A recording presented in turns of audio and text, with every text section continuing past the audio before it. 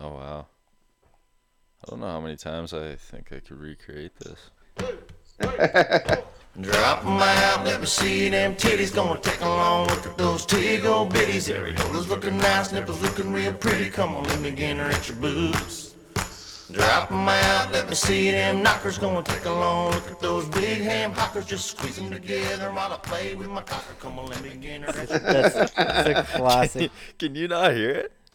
I felt like I heard the word knockers a few times. Oh, that's That was definitely in about there. it. Yeah. All right. Yeah. Anyways, before we get going here, this episode is brought to you by CycleWorks West, the finest dealership in all of northern Alberta and Edmonton area. Even if you're not from Edmonton, you can order stuff from them. They ship it out next day. I've actually ordered parts from them a bunch of times. It gets here real quick, so check them out. They are, they give back to the moto community, and they're a great dealership. So yeah, check those guys out, and check out our website as well. Get yourself a little treat, a little T-shirt, and yeah. So Hook yourself up. Hook yourself up. And we got Ryan Gauld on the line on the Skype, one of the Canadian legends of the sport. Yeah, take number 5. Yeah, take 2 or 3 or 4 or something like that. Yeah, I lost count We can now. we can go with number 5. That was my best national number. I like it. Sweet. Yeah. There What you go. year? There What you go. year? 93. 97 and 99. Did Ooh, it twice. dang. Yeah. Yeah, good times back then. When men were men, boys. 4 motos, none of this 2 motos like you pussies. Hey, I've done the double. I've double class it. Yeah, I know. Like probably I'm just 5 busting times. your chops, boys.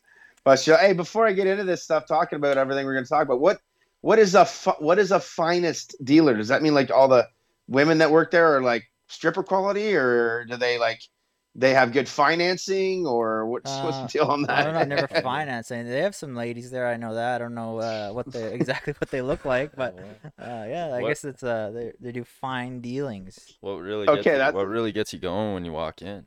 Like when you walk into that dealership and you're like, "Damn, this is a fine dealership." I don't know. Just Okay. I don't know. It's a great community place, you know. Like there's a few that I walk into and I'm like, "Damn, this is a fine dealership," but it's like the flooring and it's got nice Yeah, they got walls, nice like, floor and they nice- got big open ceilings. It's pretty sweet dealership. and nice ladies. Wow. Nice ladies. All They right. got some nice men there too. Fine ass parts girls. I guess. Yep. I didn't know you could There it come by is. those in Edmonton. It's not really at Edmonton. It's more like to the west of Edmonton. That's like a rough area of Alberta. Yeah. We just shit on all of our Edmonton Yeah, listeners. all the Jesus. Edmonton listeners are gone now. Yeah. all the Calgary Yeah. rejects go up to Edmonton. You already pissed off Derek Barr by naming your goat after him. Oh, man. No, we worked it out. He actually messaged me. He was like, "Man, I'm honored to be named after your goat." I was like, Your goat, his name is Darren or Mar. You remember Derek? You remember Derek Barr? Not Darren Barr. Derek- Yeah, I know. Aaron Barr? No, they're not related. Derek Barr used to Oh. race too. He was like 2012, 13 era. Yeah. And okay, him and okay. Keelan had beef, and then Keelan got a mini goat, and he named it Doug Barr or something. What did you name the goat? Okay. I can't remember. Something Barr.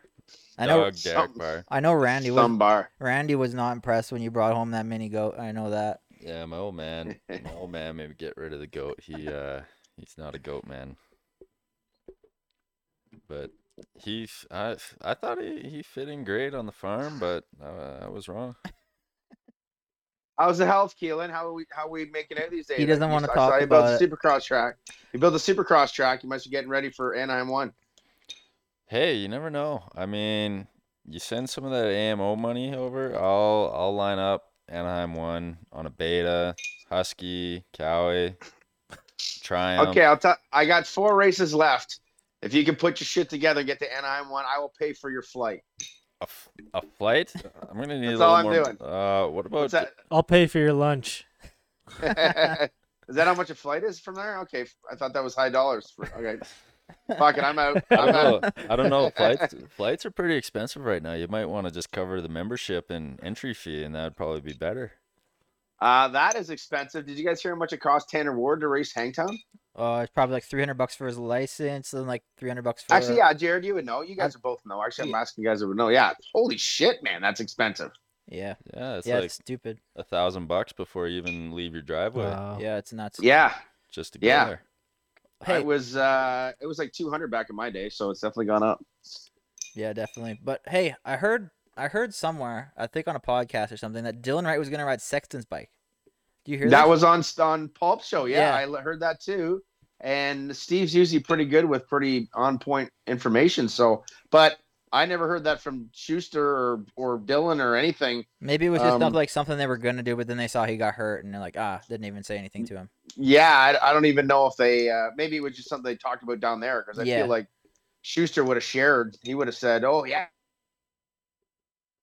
Oh, I could have done that or something like that." But yeah, maybe that was kind of the talk. But when did Sexton go out though? He went out at Last two, he was what not the, there. at no, he was at Bud's, right? Yeah. So yeah, he just missed the last two. Last two, yeah. So and then the first one, when was ours up? Ours was up against Bud's, right? The first, also, yeah. Maybe they might have been talking about it beforehand, but I don't know. Never heard anything from Digger at any of the Supercrosses and stuff. But it didn't happen, so it wasn't true. If it's not on the internet, it's not true. Yeah, I guess you're right. That would be sick though. That would like, be unreal. But yeah, like that'd be insane. Like Tanner did pretty well. He apparently went down second moto. Yeah, Like points, yeah. you can't really. He was battling for like 18th or something, Yeah. and went off the track or something there. But yeah, I mean, I think if you look at the class, I mean, you guys, we're all fans. We love watching it. I'm pretty sure you guys like me. I haven't missed a race, whether it's GP, Canadian, or US, in probably 30 years if I've been able to watch it somewhere on YouTube or television or something. So anyway, you see that the 450 class is pretty depleted. But I mean, Dylan I feel like he's one of those guys that goes down there and he's just able to shut off that whole, I'm in America, I'm against the big guys. He can kind of bury that stuff. I feel like he would have done, he would have, done pretty damn good. Like, Yeah, with the field the way it is, I feel like he. yeah, He'd be like around shock. I bet he'd be like. yeah, sixth. something like that, like a 7-10, 7-11, get a good start, fucking scrub some stupid jump where it passes. I could have seen something like that happen for sure with Dylan. He's just that kind of guy. And I think we might see it if it all works out. They're going to Italy, right? And it's not this weekend, but next weekend, I think, is the Nations. Is it next? So weekend? I think it's not this weekend, but next weekend coming up there, the 25th, 26th in Italy. Oh, really? Hopefully they get through all the crap and stuff they got to do to make it. But because not a lot of guys are doing that. Like a lot of the big name guys are like Geyser's out and Fevra and a bunch of the big name guys aren't doing it. So another little, not that you want it to be that way, but a little helping hand to give you a little extra confidence, maybe get a better gate pick, all that kind of stuff from qualifying. And Dylan might be able to turn some, even Piccolo, you know what I mean? Yeah. So it could be a pretty cool for Canada. It might, have an asterisk beside it, but Who cares? it could be pretty cool for sure.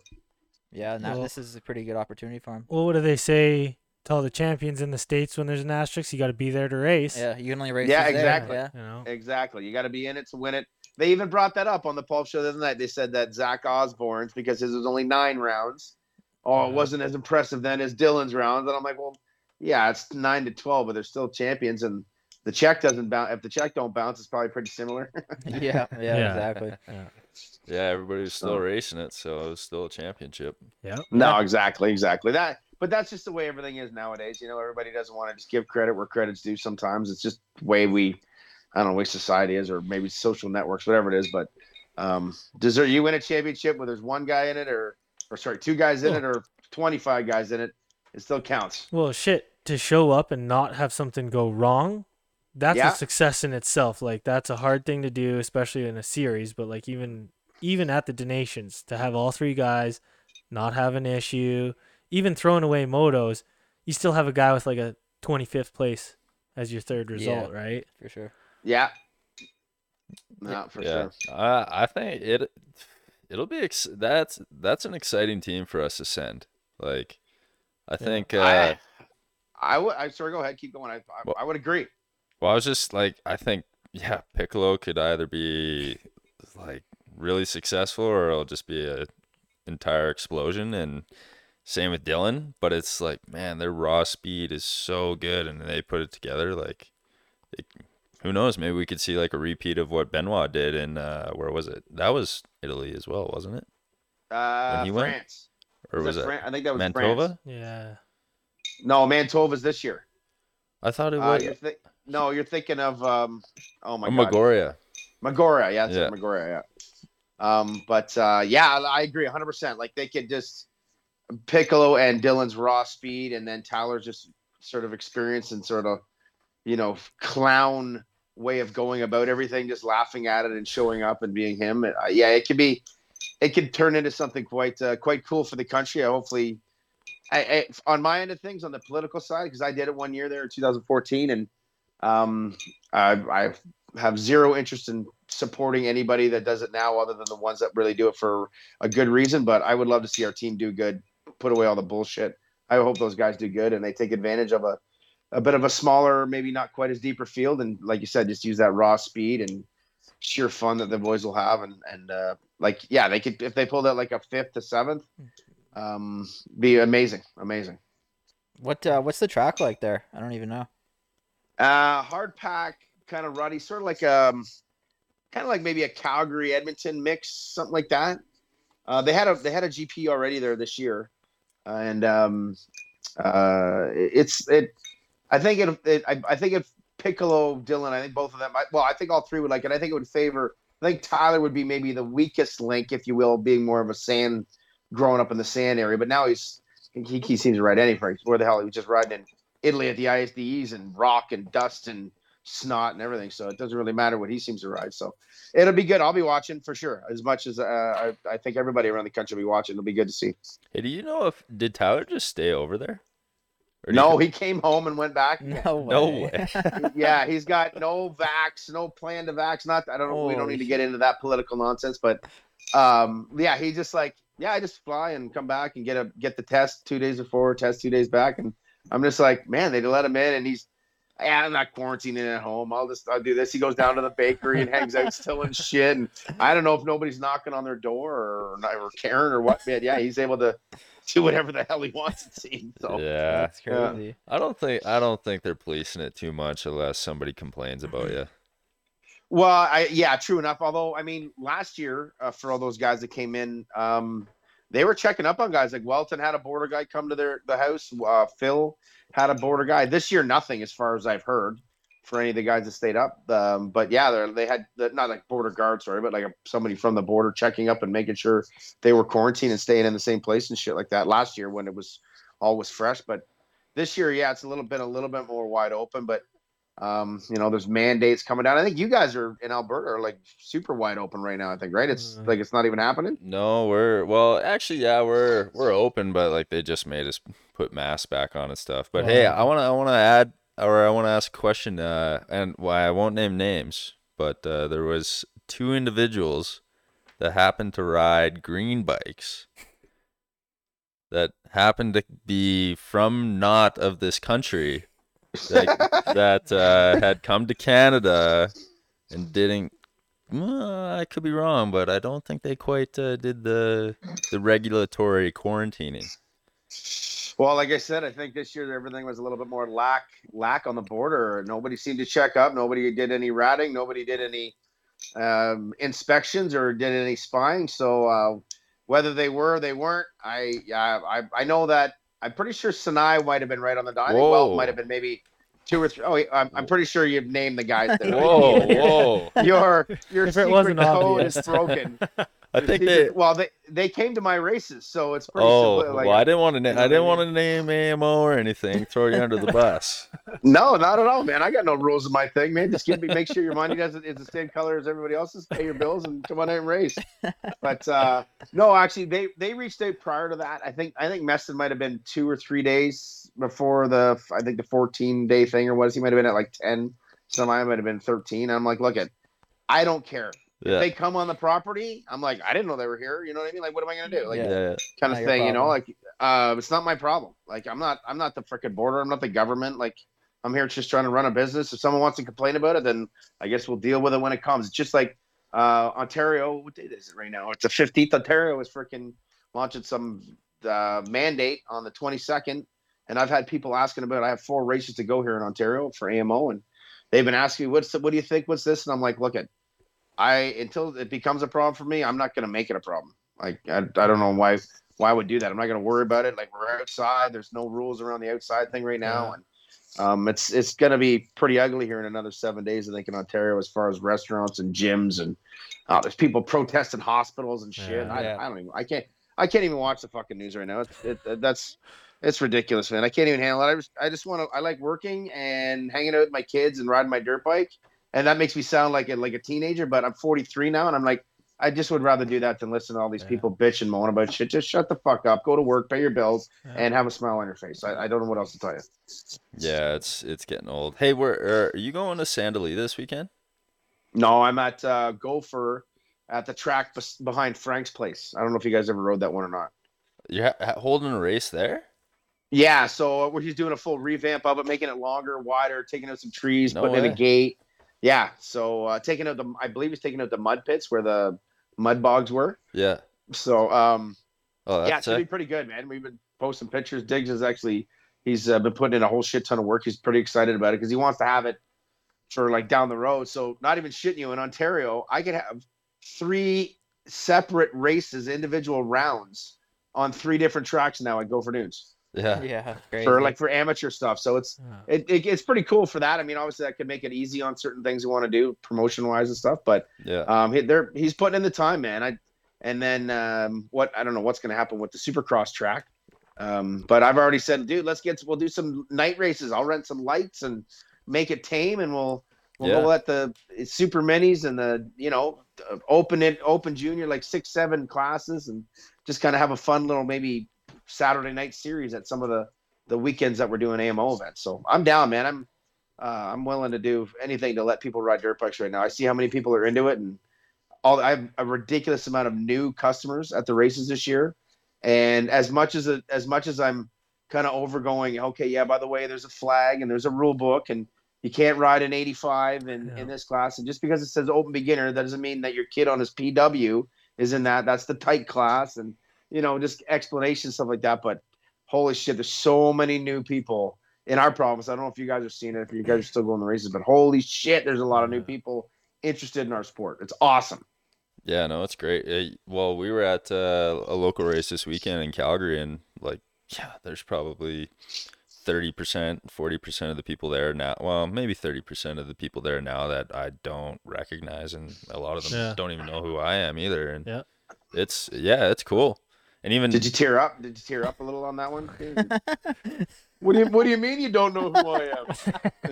yeah, going around giving people the nod. Yeah, they kind of like just look at you, blank stare. Yeah, it really gets to me. So yeah, that shit beats you down. I think I can attribute to the reason why this is happening.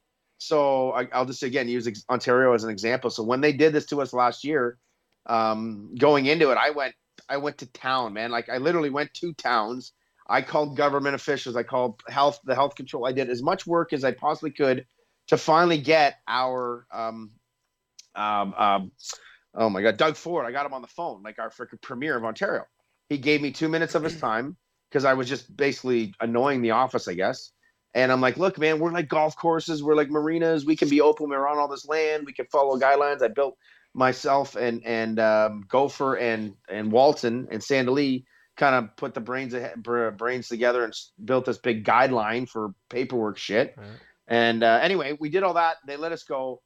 But like hockey, soccer, baseball, they didn't like fight. They didn't like force their way in to kind of make it happen for their customer base. And I think the reason is because the guy that's coaching, he's already got a 60-hour job, 60-hour a week job. This is like volunteer work. You know what I mean? Like, but for me, this isn't volunteer, man. This is my livelihood. I want to get a paycheck. I want to make money. And anyway, I think that's what happened. Like, again, I'm using Ontario as the example. And then it just kind of sort of flushed down the lines. Everybody sort of being able to do it and use the book, the guideline. And now we're seeing it. Those people that used to play summer hockey or maybe AAA or soccer, or they, maybe they're not going to the cottage as much because they can't go into the township or whatever it is. They're like, well, fucking, we can go over here and ride a dirt bike every goddamn day. Let's do this. And now, boom, they're barbecuing, they're biking, they're mountain biking, they're stay-sticking, they're all this kind of shit. And then they're going to the races and having a blast. It's time to jump all in my opinion, right now. Yeah. We are all hands on deck to try to get people to see the sport like everybody in this camera view right here sees it, and hopefully make it so Keeneland will race pro class in the fall. so you can, and without making a bunch of money and stuff, and just go support the sport, man. So you can get a paycheck. Yeah, so you can get a Yeah, paycheck. Hey, man, actually, some of the paybacks I had at the early races when we were having like 30-man gates, I was like a $6,000 purse. It hasn't been Yeah. that way No in way. like freaking 20 years. Well, I'll come if I get the 6K. Well, it wasn't all to one rider, but it was. Hey, I think 6K to me sounds good. You're gonna beat Yeah, Dylan for the no, 6K. actually, no. If you guys remember, Dylan didn't even make it past the first moto of the first amateur race in Ontario. He Yeah. crashed and hurt his knee. He wasn't. He was almost not going to race the first round of the national. God. Yeah. So I want to pretty just wild. go back to what he was saying about stealing some of these like hockey teams and baseball teams and stuff. And I think the reason the sport's kind of grown as much as it has too is because the whole family can come out and do it. It's not just watching Johnny swing a baseball bat now. Now it's Johnny, Lisa, Tyson, mom, and dad are all on bikes, all out there together. I think we're seeing some of that growth too. Is like, oh, this is something the whole family can come do, not just one of the kids at the rink or wherever else. Yeah, I think you're totally right. That's a great point. Actually, you know what? That's like for now you got these guys, these Stasics that are allowing like 2 and 3 year old kids. Yeah. And then say a P Dub or a CRF 50 is your next 3, 4. And then I bought my kids those electric bikes, and until that they just kind of like riding. Now they want to go to the tracks. They love. Well, one of them likes racing. My oldest boy's a little timid. He's more like his mom, and the middle one's more like me. He's the right amount of dumb. And they love it though. They go to the tracks. They're meeting new friends. They're riding Stasics, but like you said, like it's the full family. Everybody's barbecuing and hanging out there. And then next thing you know, they're buying a motorhome or a fifth wheel or whatever it is, and they're just like, this is great. And then they're going to on an off weekend, they're going to a Gopher or Walton or Sandalye, wherever they're close by, to go and practice, and then they camp out all weekend again. Like it's, I mean, the picture's been painted the same forever, right? We've all known it. You go with your family and traveling, you're telling stories and this and that. And now all of a sudden, maybe we're just kind of getting more into that. I always used to call it the Walmart crowd. The one that go to Walmart, they don't see a dirt bike there. They buy a hockey stick or a baseball bat. Yeah. And now there's nothing really about them doing that. And they're all of a sudden, look at that store over there. They got dirt bikes and they're not stupid expensive. And we can get into it. Oh, hey, we can ride over here. And I can get one for her and him. And it's definitely a good time to be involved in. I mean, as much as the sort of negative of this COVID nonsense is brought, it's in our world. Holy shit! If you own a shop or you're a manufacturer of parts or something, I think you're doing all right. I think things are okay. Yeah, Absolutely. for sure. Yeah. And kind of to add to like just it kind of being a family sport too. Like when I showed up to Gopher this year and to see all the changes that Diggs made to the facility, I was like, man, like this should be a poster for our sport. Like should be the flagship facility for our sport. It's I hate to pump Diggs' tires, but I was blown away. So at our first race, the ideas, which was, or no, wait a minute, my fault. I went there in April because we were about to go racing, and then we got shut down. And when I went there, he took me around the park. And he said, I got this idea, that idea, blah, blah, blah. I'm hoping to have it done by the end of the year. And then by the time we got to the first race, which was the middle of June, I was just like, holy shit. Like, you have done nothing but work, and they got that pond. But yeah. I agree, Keelan. For years, it would be hard to use the word facility that we've known, your MTFs and your GPFs and ones in California or wherever they are. Now, like, that's a facility. Yeah. Oh, yeah. Is that his end goal with that? Does he have an end goal with that place? Is it to host a Donations type race or to be a facility like? I don't know. It looks like a golf course, and it looks like a place where the family can go and actually have a weekend. Where it was awesome to camp in those trees over there. Yeah. Like that's a sweet place to stay. Yeah, and they can. Yeah, his plan is he's gonna put hydro and sewer and I think there might be well, you guys stayed in the woods there. Is there a couple in the woods already? I don't think. No, so, there's not. yet. No. Okay, so that's the plan then, is for that, and make it a camping area, and then you got your dirt bike, and then that pond, and yeah, man, you could spend the whole freaking weekend there and do a whole bunch. You go trail riding one day, side by side, ride the dirt bike track, go swimming. It's it's definitely it's a facility for sure. It's pretty cool. And that's the best part about it too, is that it's not just for dirt biking. Like people of all walks of motorsports, basically off-road motorsports, can come and enjoy something there, like whether it's quads, side by side, dirt bikes. Yeah, and Again, that's going to bring more family out because you like to dirt bike, but your sister probably wants to ride a side by side, right? other way around. Well, yeah. Yeah, you love side by sides. Yeah. Yeah. But That's what you should be racing, side by sides, Keelan. That's where you're at. Yeah. Quads? You want to get into quads? Yeah. Who Oh, knows? Maybe my dirt bike career is just slowly You dwindling. need to go to quad. Do you guys host AMO? Does AMO do quads? oh shit. oh, I think you might need to repeat What that. was that? I missed that. Okay, Does okay, AMO do quad racing? did it again. What the hell? The internet just doesn't You like did it quads again. as much as we do. Does AMO do quad racing? Absolutely not. Yeah, you just didn't I want to got get the nothing question. against. I got nothing against the quad community or any of that stuff, but it came down to a lot of the tracks. Just Oh, internet. so I did have them the first year that I was doing stuff, Okay. and it just didn't fit. It was like the ski or snowboard battle or something. It just didn't work out. Yeah, it's terrible. Remember back in the day, the provincial series in Alberta, we had quads. We had like 3 classes of quads, and the track would just be polished Oh, yeah. every Yeah. moto. Yeah. Yeah. Hey, Yeah, actually, you're dirt tracking. You're dirt tracking. all day. Yeah. yeah. Hey, what'd you think of the round at Walton where they had the off-road racing and the flat track? What'd you think of that? I liked the concept of it all. I think we got a little too greedy. I think it was too busy Yeah. to mandate and control things.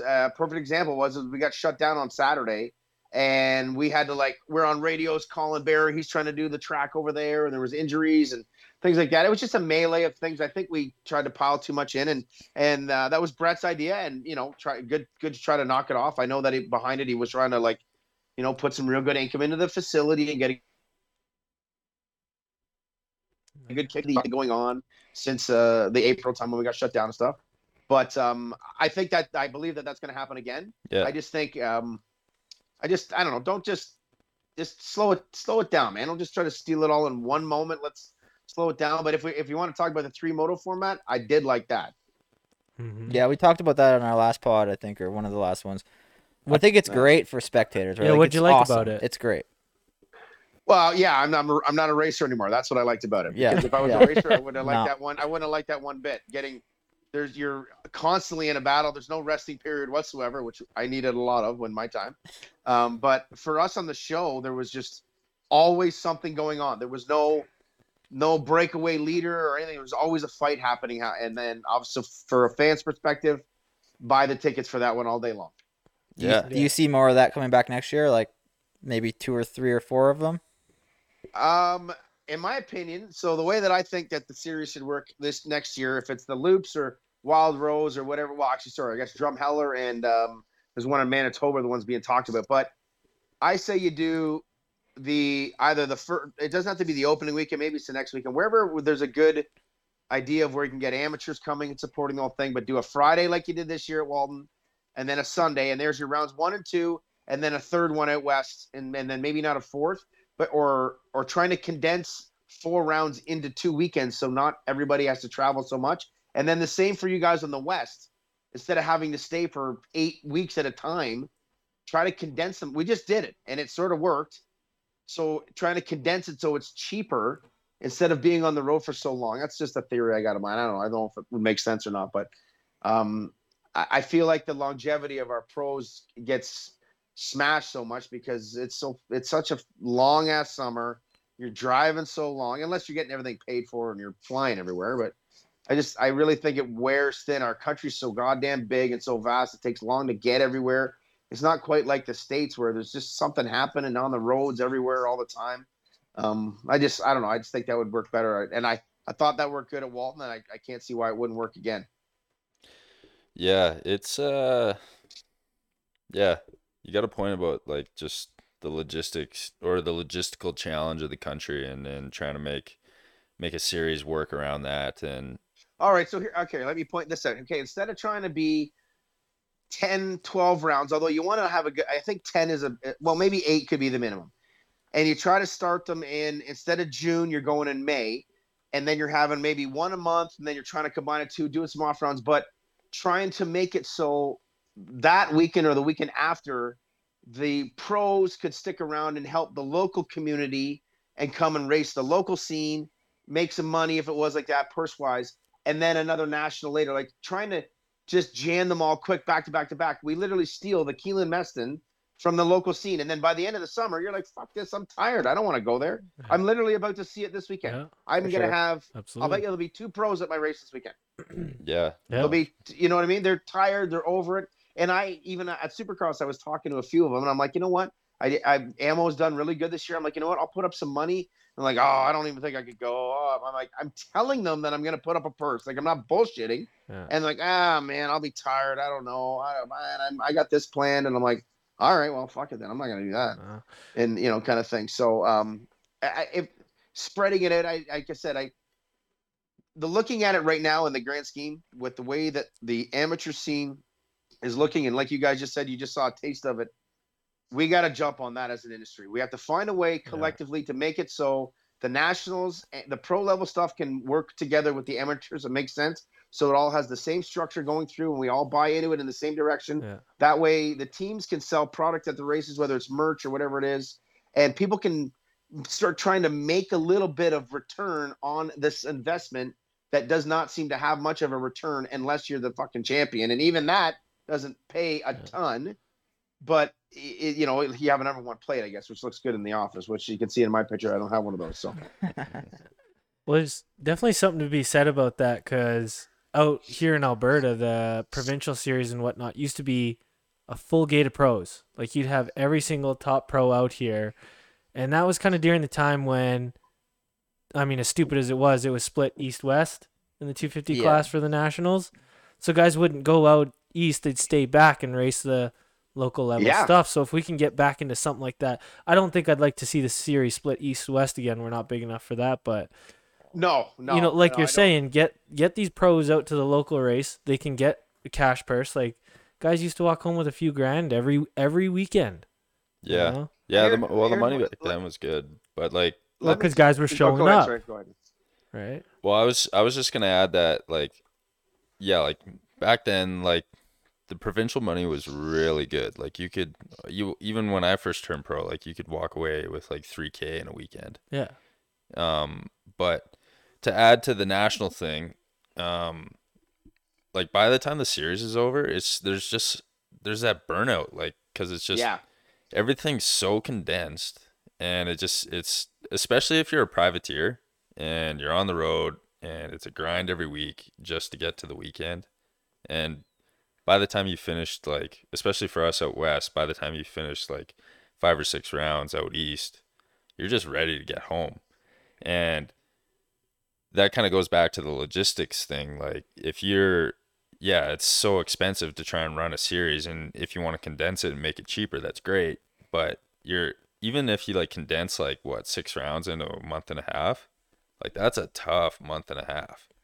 Whereas I was even thinking after like this year, I was like, man, it'd be kind of nice if like you could just get like one solid break in between, just to kind of like reboot the batteries and then hit it hard again. But that being said, I also didn't race the whole series, so I don't know. But that's just kind of how I felt in the past. Like, sometimes I actually didn't mind having a big gap in between the west and east in the past. Like I think we had a couple of years where we had a solid month off. Yeah, so 3 weeks at least. Yeah, so it actually gave you like a little bit of time to enjoy your summer at home and kind of like regroup, spend some time with friends and family, and then get back to racing. And because I even like, man, my buddy Boston's out in Europe right now, like racing or with KTM doing the GPs, and they're racing from like May till December. Mm-hmm.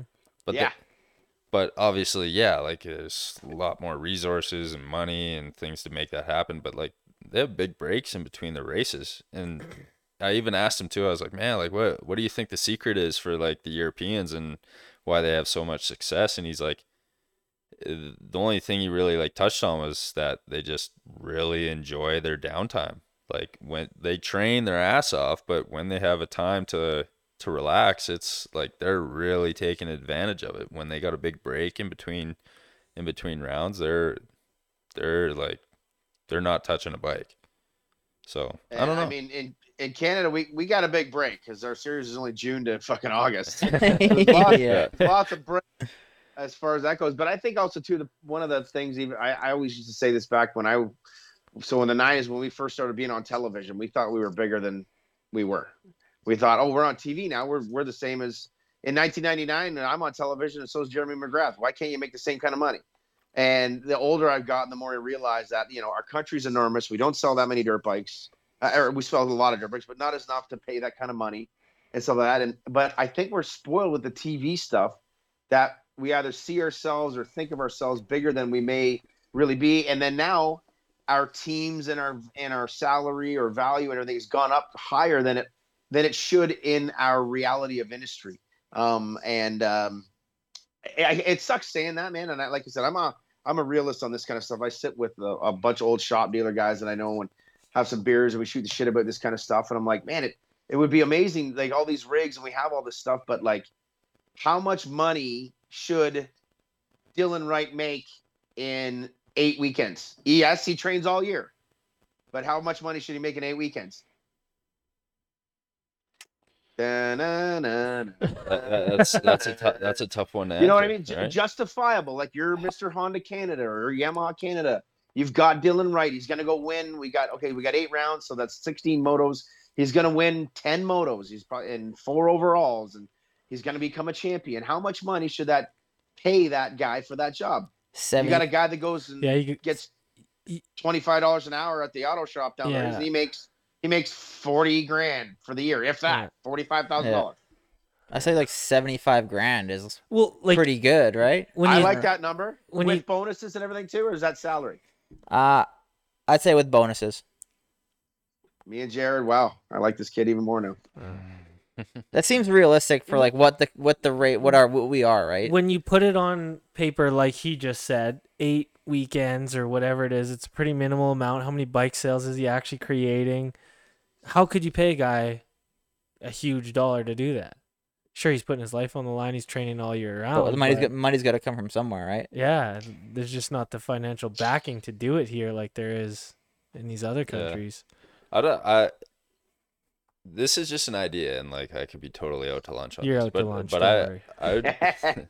I'd be content taking less money if I knew that it was like almost if it was like a unionized thing. Ooh, that's a big swear Just, word. I know. Swear word. Especially in the moto Association. community. Should we go back to 2007 Manitoba, the Good Times Moto? Hold on. Let's just say, yeah, sure, whatever. It was like a unionized thing between manufacturers where, let's say, if you're a factory team like 101, Honda, Cowie, KTM, that for each rider you put up, like let's say you have 3 riders on each team, that's what you have to have is 3 riders. You got 2 450s, 1 250, and each salary is like, let's say both 450s are 40 to 50, and the 250 kid is like 30K or something.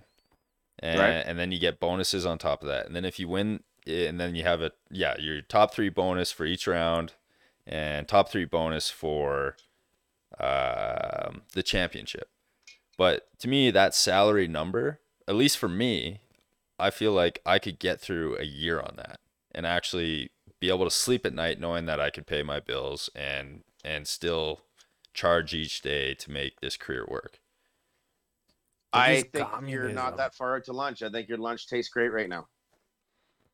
But it's like that. It seems that is exactly what needs to be. We always used to say, how could you in the 250F class or the 252 stroke thing where the mess and how do you control what stock and this and that? We should have a stock. Everything should be stock or spec tires and yada yada. That right there is how it should work. Of that, every team with manufacturer support should have a budget limit. Yeah, a cap. That's how much you can spend. Every other like sport. A cap. Yeah. A cap. But Chris just said communism, which it obviously it obviously sounds like it, right? But Yeah. in my you got a guy like me sitting here being like, man, I'm making like, Does it not feel fair, Keelan? dude, well, Does it no, not feel fair? all right, but No, I agree with you. you got a guy here's like the me other sitting here side. being like, why the fuck am I doing this when I'm making jack shit for cash? And so you got a guy like me, like, is one of the top racers in Canada that's contemplating how much longer to do this or even continue because I can't make a living at doing this, and I got to think of other ways to keep doing it. And this isn't even my, like, racing dirt bikes isn't even my sole income. But if you have some sort of structure like that, you might keep the interest of racers and knowing what they can push towards. Like, let's say racers below myself, the intermediates, and they're like, oh man, like there is a light at the end of the tunnel. So if You you were know? getting your 50K a year or whatever number you threw out there from your union, how long would your career be? Would you race for 8 years, 10 years, 15 years? What would the difference of length in your career be? Because you're almost 30, right? Yeah. How much longer do you think you would race if you were making 50K this whole time from 10 years ago to today? And like, would you keep going? Would you pack it in because you've had enough still and made enough from it? Like, you know, are people quitting because of a money thing? Or are they quitting because of the drive or don't want to get hurt, start a family, don't want to travel? Well, I think I don't want to say that's like that question's irrelevant, but it's like for me now, I'm doing it solely because I love it, and sure, I make a little bit of money and I have other sources of income. Yeah. But unfortunately, and what ticks me off is my sole focus is not just in racing, because it can't be, because I gotta focus everywhere to make money so that I can pay bills. But I would love, that I could have my sole focus into racing because I am financially comfortable. And maybe if I was, it like I would put in a solid career and whatever, and maybe that's up to the team to decide to kick me to the curb because I'm not cutting it, or maybe I am, and I decide down the road. I don't know, but I think the problem we have with our sport is that once you get into it, you get so goddamn hooked. Like you just said there, Keelan, you put every fucking thing you have into it. Yeah. Whether you're good or not, whether you're the guy that's leading the class or the guy that's in 15th, you just find this. It's such a self-confidence building sport. You feel good about doing it. You get that rush of adrenaline, all that kind of stuff. I get guys. I don't know if you guys see in Alberta, but I got like 30 B riders. They're psychotic. Yeah. They're like, they still think the window is open, man. Hey, Keelan's hurt. Put me in, coach. You know what I mean? Like, I'm just like, where's my trophy? I'm like, holy fuck, you guys are like, wow, okay. I guess that's cool. But like, it's just, you start doing it. And I can actually make a great example of. So my kid right now, my oldest kid, he'll be 8 years old in, I should get this right. March, I think. Sam. Yeah. I got 3 of them, so it's easy for me to mess them up. He's super shy. He gets really, really timid in big circles and school and setting and stuff. So, and he doesn't like racing right now. He likes riding his bike, but he doesn't like racing. So I'm like, whatever, no problem, no problem. But I keep telling him, like, just ride your bike, dude. Like, I'm telling you, there's nothing better than a feeling of being by yourself and catching a little bit of air and, railing a berm or whatever. And then now that I'm saying this, I'm injecting that same drug into him that when he turns 18, I'm going to fucking ride a bike my whole life. I never want a job, Dad. Like I did when I was 18. and like Keelan is, we're talking about this. It's like, it's weird now. This reality popping into the heads of it. But man, it's just so damn attractive once you start learning how to do it. Well, in a good way. And you got cool gear, and you meet everybody you meet's cool, and it's always good conversation. There's lots of fake tits running around, and all that kind of extra stuff. Even going back to the new entrances into the sport, like at the local race we had this last weekend here, I was sitting on the line, or I guess it would have been a couple weekends ago when I was racing, but sitting on the line, and there was a new kid in the beginner class, and I guess he won his moto. He came down to the line, his dad was sitting there, and he was like so stoked. That was the funnest thing in my life. I cannot wait to get out there and do it again and win. And like you said, this sport is so addicting, that drug to it. I don't think money really matters to us. Like it does to a point when you're to making a career out of it. I've never done it for money. Yeah, Not, right? Not Like, once.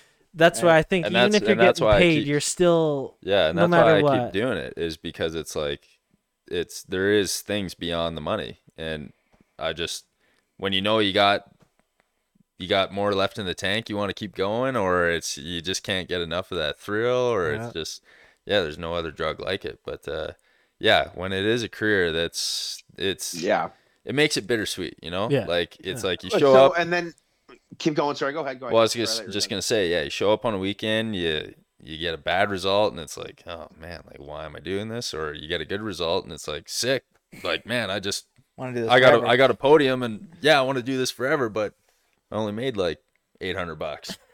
It's like, well, geez, you know? Hey, Keelan, $800 in a week's pretty good money. And just I don't know, you guys have heard you big oil. Hey, thing, no, but, no oil money no. here. Yeah. No oil No, I money was here. kidding. But Seasonal what I was gonna job, say too, man. the other thing that not ruined it, because it's obviously pretty cool that people have got so educated on it, but when that big switch from McGrath to Carmichael, it literally changed around the world.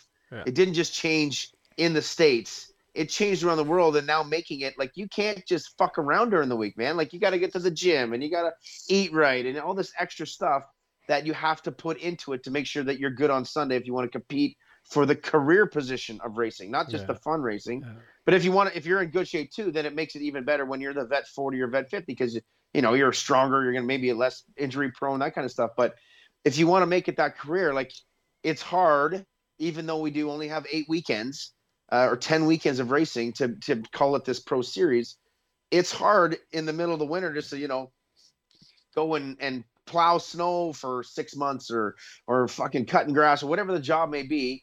And then you just drop that. And then, okay, I got to go to the gym for 3 weeks to get you just can't do that stuff anymore. You know what I mean? The amount of work, I can't even fathom.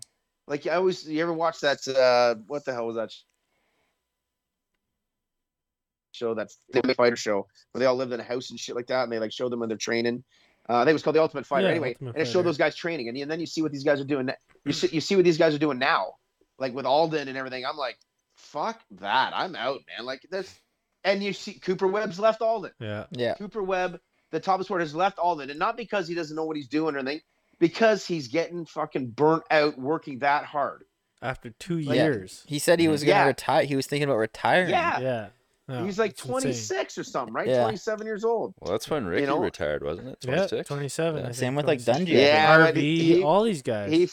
He was just sick of winning. I think he actually just got sick of winning. But yeah, RV Done. was the Alden. If you talk to him now, I've actually had a bunch of conversations with him because of doing some pulp stuff.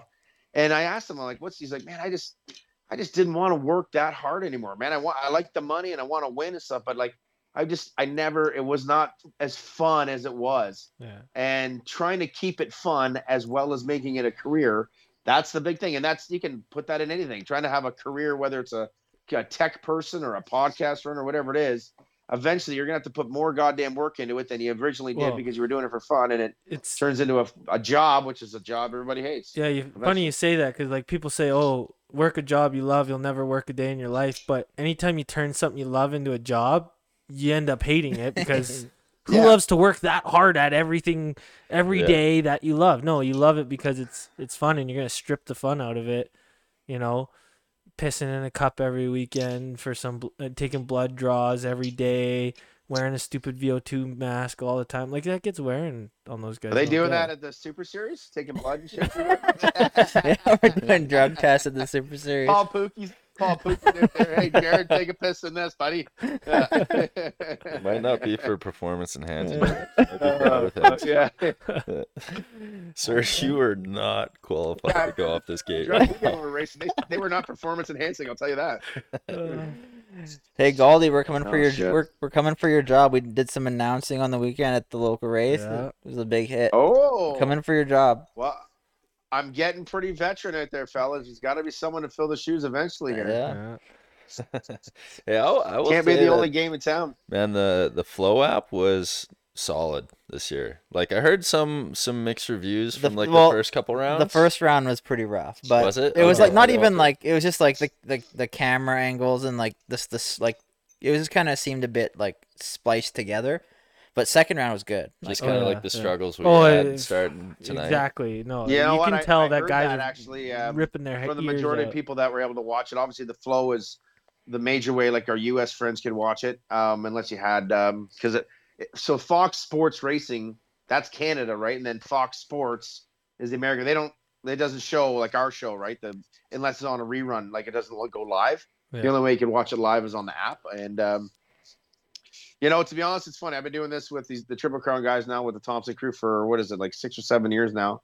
Maybe not 5 years doing TV stuff, and it's gotten better every year. They spent more money and stuff like that. And then this year was like a big expense for the studio and everything. And yeah, round one, I guess there were some glitches. I don't see that, right? Like when I'm doing my Yeah. camera, I don't know. I get someone tweet at me or that, that fucking sucked or this is garbage. And I'm like, I don't know how much you guys follow Paul, but Jason Wygant gets blamed for everything in oh, yeah. America. I listened to all Right? those So, pods. Yeah. I'm getting blamed for these things. I'm like, all right, whatever. This is kind of fun now. And I talk some shit and, tell the guy chirping me on Twitter or something, whatever. I'd probably bang your mom in the 90s or something like that.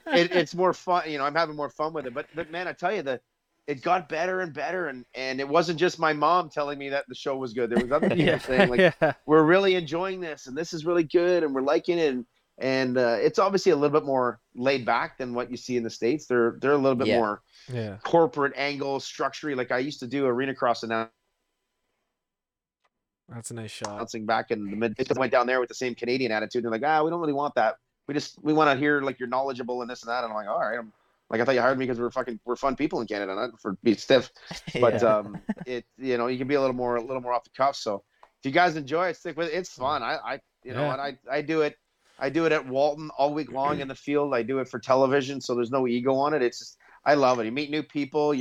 And the best part about it, and I don't know if you'll ever get there, but is when a kid comes up for the first time, whether it's a pro or an amateur on the podium, and you're the first person he talks to or sees, and that's like, I always felt like I had a gift to make sure that I made that kid's moment or that pro's moment just the most memorable,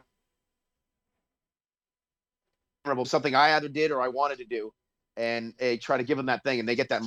It's just one of those things that I always, Yeah. chalk up to one of those cool moments I've had all the time doing announcing. It's fun. Yeah. Yeah, you didn't announce it for. Was it you that like the first time I was on the podium at Walton in like the super mini class? I feel like it was you interviewing me. Yeah, I've been there. My first year there was 2003. Yeah. Oh, definitely. So definitely. Yeah. Yeah, that was cool. Yeah, and I did 2002 is when I started doing TV, and then 2003 I started doing Walton, and I've been doing it ever since. Yeah, you and Kyle make a good team. It's pretty fun to watch. Yeah. Oh. Yeah. Was that a tough Well, I'm kind glad of? you like it, boys. I try to be entertaining. Was that tough kind of trying to find your mojo with Kyle, or had you guys worked before doing stuff like that? No, at the beginning it was a little harder for sure. He's I don't know if you guys have ever really had conversations with him and whatnot, Yeah, but yeah, for sure. he's a great guy. He's great personality, all that stuff. But being able to, so like in the ideal world, right, the analyst and the color man, and he's supposed to have sort of information short and stuff like that, but just experience it. Like when I first started doing it, it was just getting more on the camera. I would just go do like practice runs, and then I'm like, fuck it, just turn the camera on all the time. Like I don't like this practice shit. Let's just go. And that ended up being with him. And then I gave him a couple tips, like stuff that I learned from like Mark Travers, who kind of guided me and gave me all my tips. And it took us a bit, but yeah, man, we have some fun. We have some freaking fun now in the booth. Actually, I get along with him really well, and we have a good time and some good laughs. And I think it comes off on camera. We've had a couple people say, "Oh, you guys have some great mojo together," and I'm like, It's funny. We never talk to each other during the weekend, or unless it's a text message, or like asking them to what's going on with transponders, and that's about it. So it's literally turn the camera on and go kind of thing. So it's but yeah, the first couple of years it took a little bit of work for sure. But yeah, he got the hang of it. And like I said, same with me. Once I started doing the booth stuff, it took a little bit, and just the more experience, you just like riding, right? The more you do it, the better you'll get at it. Yeah. But, you had something to say? Well, I was just I want him to tell us about Supercross. I heard he's kind of got Yeah, some mixed opinions. Yeah, we got to get back into this. We got to get back. It into was It was the best thing that's ever happened to Canadian Moto. I have nothing negative to say about it. No. Yeah, I mean, sometimes, like I said, but we talked beforehand there, when I put my tweets or I talk about things, I kind of forget sometimes, the work that goes into it. And that should never be faltered. There's always work that goes into everything. It takes a big crew and to do all that kind of stuff. But I'm just not sold on Canadian Supercross being a part of our series. I just don't think our guys need it. I don't think it generates enough income. I don't think it gives enough eyes. I don't think the industry has enough money to support the series, or the extra money that it might have to go in a suspension to do it, stuff like that. There's not enough time between the nationals. And I mean, the ones in Ontario, like I was kind of telling you before, like I had 900 entries at a race this year. There was like 30 at the Supercross. Like, where the hell are the people that are supposed to buy into this? Like, is it shitty promotion? Is it people don't like the Thompsons, or they don't think the Triple Crown series, or they just don't want to race Supercross? And they did have a hybrid version. It was a nice amateur layout. It was fun and stuff like that. It felt like, even one of my other tweets, I like rolling through the pits. I felt like I should have been playing shuffleboard. It felt like a retirement village. It was so quiet. Like, people are just chilling in the pits, waiting to the thing. Nobody even went to riders meeting. Like, the Kinger did the riders meeting. He was like, he was doing it for me. Like, it was sort of like there was like not quite as much respect given to the same, structure and guideline things. Not that that's a big deal. I'm just kind of making a point here on it. But I'm just, it was a weird scene, and yeah, not a crap ton of pros. Our best pro in Canada, maybe not full best. Pettis kept him pretty damn honest this year. He got launched into the fucking atmosphere. He did that last year too, didn't he? Yes. Yeah, first round or something too. Yes. And last year there was 26 guys in the 450 class, and by the second night we had 13. Yeah. So, like, guys are riding it again. So to kind of back up talking, I walked uphill both ways, but like when JSR or Blair Morgan, Doug DeHaan, for the first time they went down to Supercrosses in the 90s, bone stock bikes, let's just give her a go. I remember walking into the Pontiac 1998. I literally got my YZ250 and 125. I rode both classes. I picked them up a week earlier in the fucking snow. And I went to the race and I signed up for Pro Supercross and did it. Like, there's so much extra work that has to go into it now to be competitive. Just kind of like we were talking about how much extra work you just have to be a pro. That I just have a hard time justifying it, man. I just have a hard time where the extra money comes from and the extra time and effort that these people have to do for a small version of it. If we had 17 rounds and it made sense, like Supercross, like US, then why? Of course, but the extra cost and do you get to see? I don't know. And every time I'm watching it, I'm just like, fuck, this is fucking done. I mean, the 250 class was exciting as hell to watch, but I don't know. I have a hard time justifying it in our spectrum of what our industry puts out as sales of bikes and, person per capita and all that kind of crap. And then you see it, nobody go to the damn thing. I'm just like, I don't know. If I know Justin and Cal, they got this vision, but I'm looking at that. I'm like, all right, fuck this. This is stupid. Let's focus on what works. We got outdoor races. We got great facilities. We go to our Wild Roses. We go to our Kamloops. These places that have been pinnacles and iconic places. Really work on getting the grassroots to buy into coming to the national. And one thing I wanted to get in before we lost the first time. Why the fuck are the teams not set up and selling tires, bars, grips, whatever the fuck it is on Sunday at the amateur races? Why? I always said this to Digger too. I'll use an example. He's one of my best friends, Derek Schuster. Why aren't you, when you go on Saturday to Gopher, is that truck not set up on Sunday for everybody that has bought a Honda to come down to the tent, get a fucking clicker set up, you got to pay your mechanic for the day, pay Justin Pecker, whatever it is, the $20 an hour, whatever it is. But you're selling tires, you got your dealer, you got gear under the tent, goggles, tear-offs, whatever the hell it is. But you're making that Honda rider feel like they're a part of something on that amateur day after the nationals. Why that never happens, I'm blowing my head off. I used to be in those meetings and I'm just like, why don't you guys do this? Oh, well, it's hard to keep, guys want to fly home. And I'm like, well, fuck that guy. It's his job. Stay there. Yeah. I'm fucking paying you. You want to get paid? Take fucking Monday off. Like I Well, don't and know. I'm just, if I- you want a job next year, we got to make some money this year. So let's sell some fucking product. like I always like okay, as much as somebody might have hated Stolly, loved Stolly, whatever side of the fence he went on, he did it for 30 years. He did promotion in Canada for motocross for 30 freaking years. Doing anything for 30 years, you got to give respect to that. Oh yeah. Okay, you got to do it. Yes, maybe we all have thought money should have went in different areas, whatever it was, but did it for 30 years. But the one thing he always told me, and it's a promotion guideline, anytime you get someone on the property, it's got to be like the circus. You got the main show, which is your racing, but then you got a bearded lady over there dancing. You got a monkey on a tricycle. You got this and that. And in our world, that's little kids riding. Now this Stasic stuff. You got freestyle shows and that stuff like that didn't work. The band things didn't work, but you got to find what makes sense in our community. Everybody likes the racing, but for the mother that only does it because dad is a drunk, passionate drug addict on motocross, and now he's got the two kids, and the mom's like doesn't want to be there, and then they've got like a little 2-year-old daughter at Walton. They got the bouncy castles. It's just little things like that to make it this more circus thing, and then all of a sudden they're like, holy shit, look at that motocross race. Oh fuck, that big whip, that's pretty cool. Oh man, dirt bikes and tits and girls, and Rockstar and Monster, and you know what I mean? Like I feel like we're going about it the wrong way, and I'm not I'm not an educated promotion guy, but now I've just been going for so many goddamn years. I feel like I know what could work, but I don't think it just take the money gun and spray it. It has to come down to common sense to drive the people in to see what it is. And we are a niche sport. We are not going to work on fucking radio ads and TV commercials. We need to go to CW Foothills West, put posters up, and everybody that comes into a customer gets a fucking $5 off. I don't know what it is. Well, like the pounding the pavement that way in our sport works. We are not corporate angle promotional groups. Well, you already said it. We need to be paying attention to the grassroots of the sports in Canada, because there is nothing more than that for motocross. There's no real fan base just watching motocross in Canada. It's all grassroots.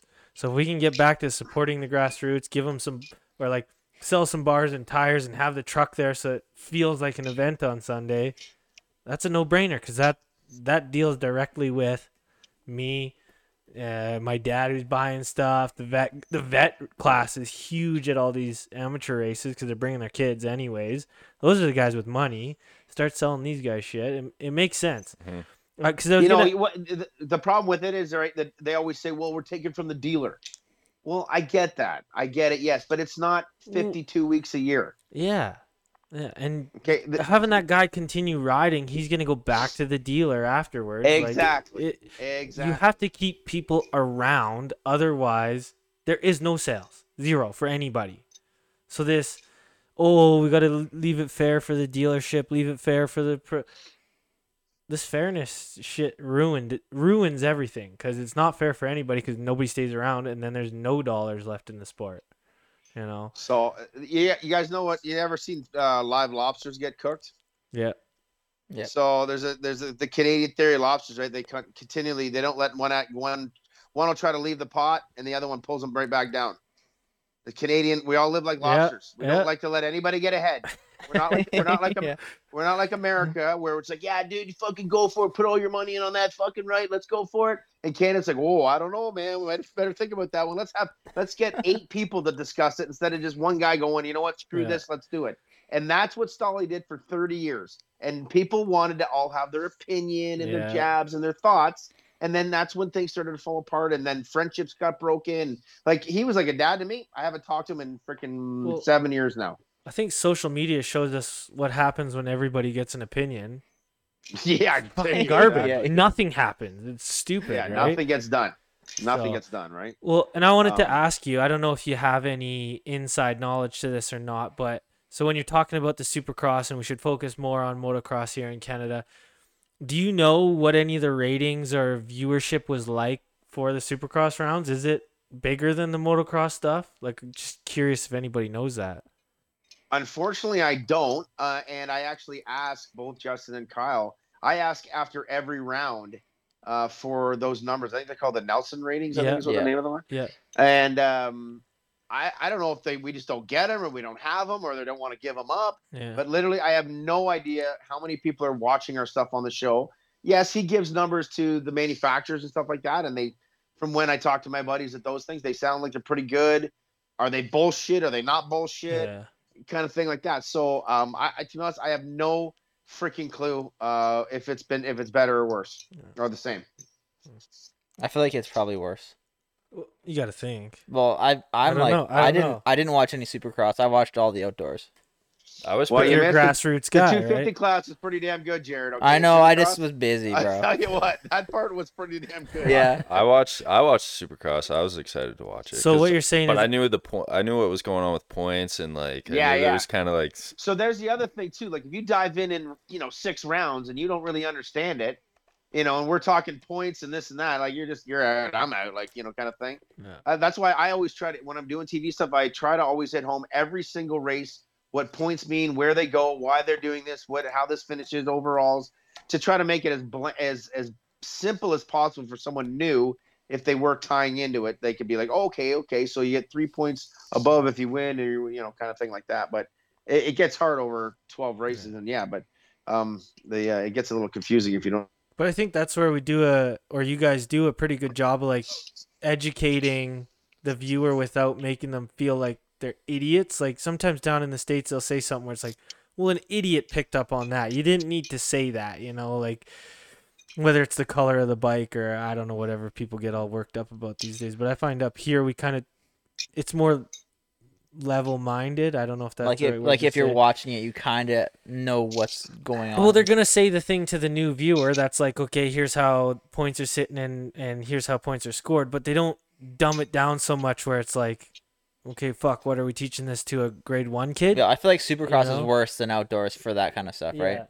Yeah. well up here. I guess it's like a pretty dedicated group of viewers too. Like it's people that are already in the sport and. No, but I mean, even when you watch Kyle and Ryan on TV, right, and they'll mention some of those things for the new viewers. I feel like it's still like speaking to them like they're people, not idiots. Yeah, sometimes when you listen to some of these other broadcasts, you're like, fuck, do they just think everybody's stupid as shit or what? Because it's not, rocket science, some of this stuff. Well, again, you guys, like you said, you're pretty avid pulp followers. Or Steve always brings it up. Like, we're not getting Fortune 500 companies buying into our series. Why are we trying to talk like we're all wearing suits and ties and shit? We are mudslinging, beer drinking, fucking oil burning, sniffing, painting, fucking whatever people. And I You think know what I that mean? Like, we attracts just- fans. Yeah, exactly. Like, yeah, damn it. Why wouldn't we want the guy that owns Coca-Cola to come in? Like, yeah, okay, here's $10 billion to put into the motorsports community. Like, just, it ain't going to fucking happen. No. It ain't going to happen.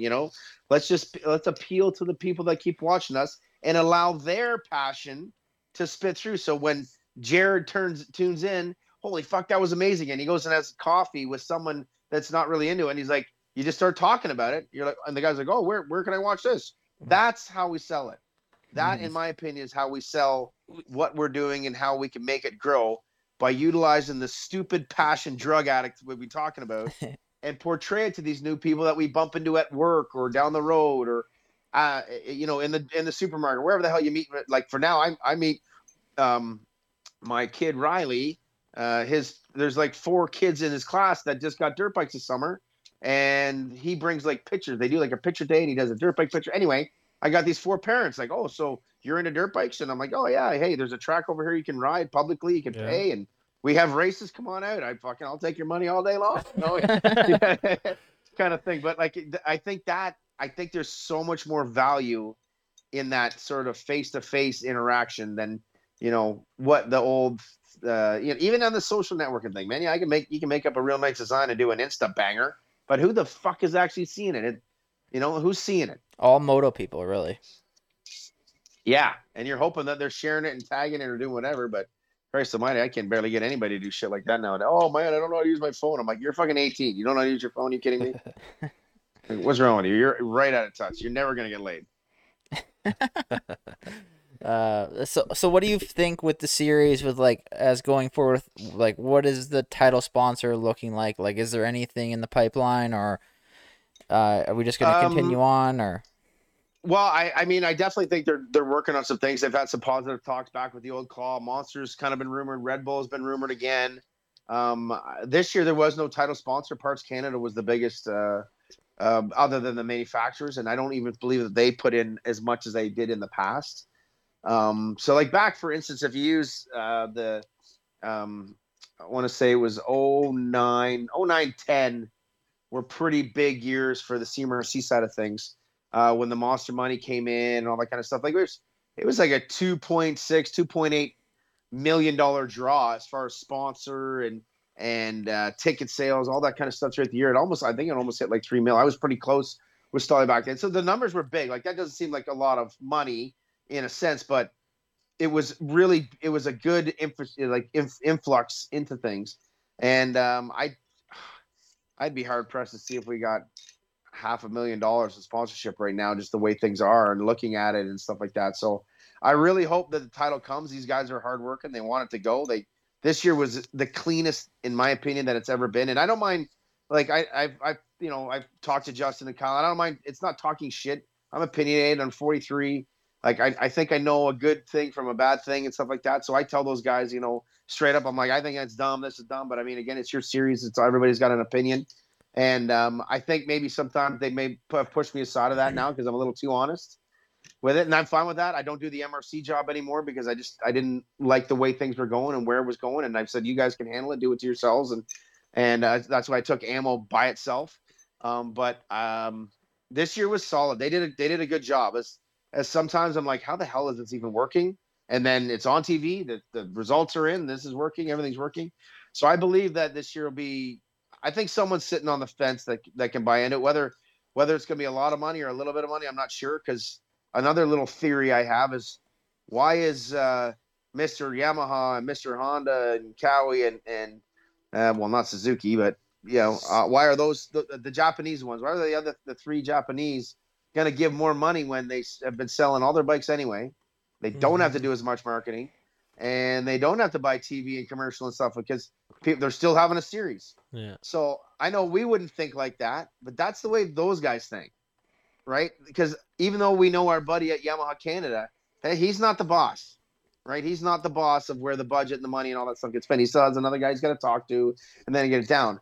But KTM, Husky, Gas, they're different, right? They can start the manufacturer plant up, turn the key on again and make more product, make more bikes, right? Where the Japanese aren't like that and they're selling. So it's going to be interesting to see how that works next year, in my opinion. I know that Yamaha, for instance, is like put in for a lot more money into motocross and motorsports. So hopefully they've asked for it. I don't know if they'll get it from across the pond, but I don't know. I mean, I'd love to see one of the energy drinks come back again. I could see Monster jumping back on it, but I know there was a bit of a bad falling out when they left the series before, and obviously Rockstar is gone now. And who else is going to jump on it? You got any friends out there that you get Mr. Subway or Carstar? Yeah, Carstar. Speaking of Carstar, that guy, our president, used to work at the circus. So the circus thing is true. No, you have to do what the circus did. Like, that's the whole thing. He's not wrong with the circus thing. It's right. Yeah. Absolutely. You got to bring people out to see make it an event. More than just the niche thing to it. It's got to be a theme park mentality. That's right. Yeah. Because not everybody that's coming through the gate actually wants to be there. They probably that girlfriend that would rather be on her phone or something. Maybe she doesn't want to be there. Maybe there's a woman over there doing nails or something. Well, I don't know. That fucking sounds stupid Well, to me. but there's lots of people that go to Disneyland that don't ride roller coasters. Yeah, There's other shit to do, Yeah. right? Like, there's more than just one thing. Well, that's what was so cool about Walton this year. Like, as chaotic as it was, I mean, there was lots going on, and there was a lot of people there, and there was a lot of stuff to watch. I thought it was good. No, if it had pulled off smooth, the injuries on the Saturday at my event was the one that kind of sort of put a little kibosh and stuff. No, everything was just an accident. It was just bad luck kind of stuff. But I think for sure it was a neat idea. And if it all went off, like, you guys were going to be able to go watch some different things and check out some different stuff and all on one property. I think the idea had some merit for sure. And I guarantee it's happening again next year. Yeah. So hopefully, I think it just because it was literally 2 weeks after when we kind of got announced we could reopen, and everybody was excited. So like it was huge. It's what you want, but I don't think every single facet of it all was prepared for every little thing that went on. I mean, the motocross side got pulled off, but the flat track, they got the shaft because we couldn't maybe get equipment down in the areas and stuff like that. And anyway, now it's a learning thing. They'll get it better for sure. But I agree. It was, and looking at it, I'm like, holy crap, this is a busy weekend, and this is going to be gnarly. But it's exactly what we're talking about. You got to have a circus. You got to have more things going on to get more eyes out there to see what's happening. Yeah. Yeah. I mean, I don't think I've seen Walton that busy since like the good old days, you know? It's been a while, probably Yeah. since the last time I got smacked on the wrist by Judy Lee, Mama Lee, when she got mad at me for throwing an after party. I got many Walton after party stories about stuff like that. But yeah, no man, it was big this year. Walton had a good year, I think, and I still actually have 2 events there myself coming up. So hopefully they're still the same. But yeah, it's a good year for the Transcan and that event. And but I think next year, July long weekend, you'll see the same thing going on there for sure. Maybe you can't remember any of this, but what year was the best Walton after party? Oh, man. Oh, well, And why? 99 was 99 might not have been the biggest, but it might have been the best from the security. And I was the first rider in the history to ever get fined by the CMRC. So that was a good one. Chris Lee and I got in almost a full fist fight right in the pits in the middle of like every pro rider because we were having loud music and all this. Back then they had this hand around people's fires and like just death stare you until you basically shut it down and went to bed. And we're all like "fuck you" and yelling and stuff. And then Chris Lee came out of nowhere, and me and him, of course, I get pulled out as the voice because I'm just that guy, I guess. And we get in this big battle, blah blah blah. We stay up till 3 a.m. drinking, and next thing you know, Paul Kingsley's knocking on my door at 6 a.m. at my trailer door. He's like, "Galdi, we gotta have a meeting." And I'm like, "What the hell is this all about?" I went in, and it was like there was like the CMRC board of directors back then. And I had to like speak my case in front of 6 people. And Hung over as shit. Hung over shit. And I had to pay a $400 fine or I couldn't race on the Sunday. So I paid the fine, canceled the check on Monday, and Stolly took it out of my series purse like 2 weeks later. Yeah. So that was one of them. But I mean, the early millennium ones were pretty good. 1, 2, 3s, man. Like the end of the year, there were some banger parties. Man. A lot of people, big fires, fist fights, broken car, this and that. We stole 1 year of Matt Lee I want to say it might have been 04. They had a beer sponsor and they had a beer trailer with like kegs in it and stuff. And it was on the opposite side that we're on now. So the opposite side, but we had the pro pit, the opposite side now, what used to be the amateur pits, and then a beer tent and stuff like that for the moms and dads and the parents and whatnot. And then the pro pits was on the other side. Well, we threw the party over there. Well, me and Matt Lee went and grabbed a four-wheeler, cut the lock off the beer trailer and towed the beer trailer down the road all the way over to the pro pits, and then everybody drank for free till the wee morning. And I guess it ended up costing Chris Lee a bit of money. He wasn't very happy with it. I did it with his son, so I felt like I could get away with it. So, but yeah, there was some gnarly stuff there, gnarly parties for sure. That not one in particular was sick. Actually, Dustin Hayes, you guys remember? Oh yeah, for sure. Yeah. He steals a golf cart in the middle of the fire. Middle of the party, and I don't know if you guys ever kind of noticed it, but it would be so freaking dark at Walton out in the middle of the field when the party's going on. If you went out 15 yards, like out past you couldn't see anything. You couldn't see nothing. It was so dark, you're kind of walking pitch black. Well, he steals a freaking golf cart and just runs it right into someone's rental vehicle. Like, and none of us even knew until we hear this big bang, and all of a sudden we're like, "What's that?" Get a four-wheeler, shine lights. There's Dustin running from the golf cart, and the thing is like endoed into the side of this guy's rental car and stuff like that. So, lots of fun stories and good memories of doing that stuff. It was always a good ender bender, for sure.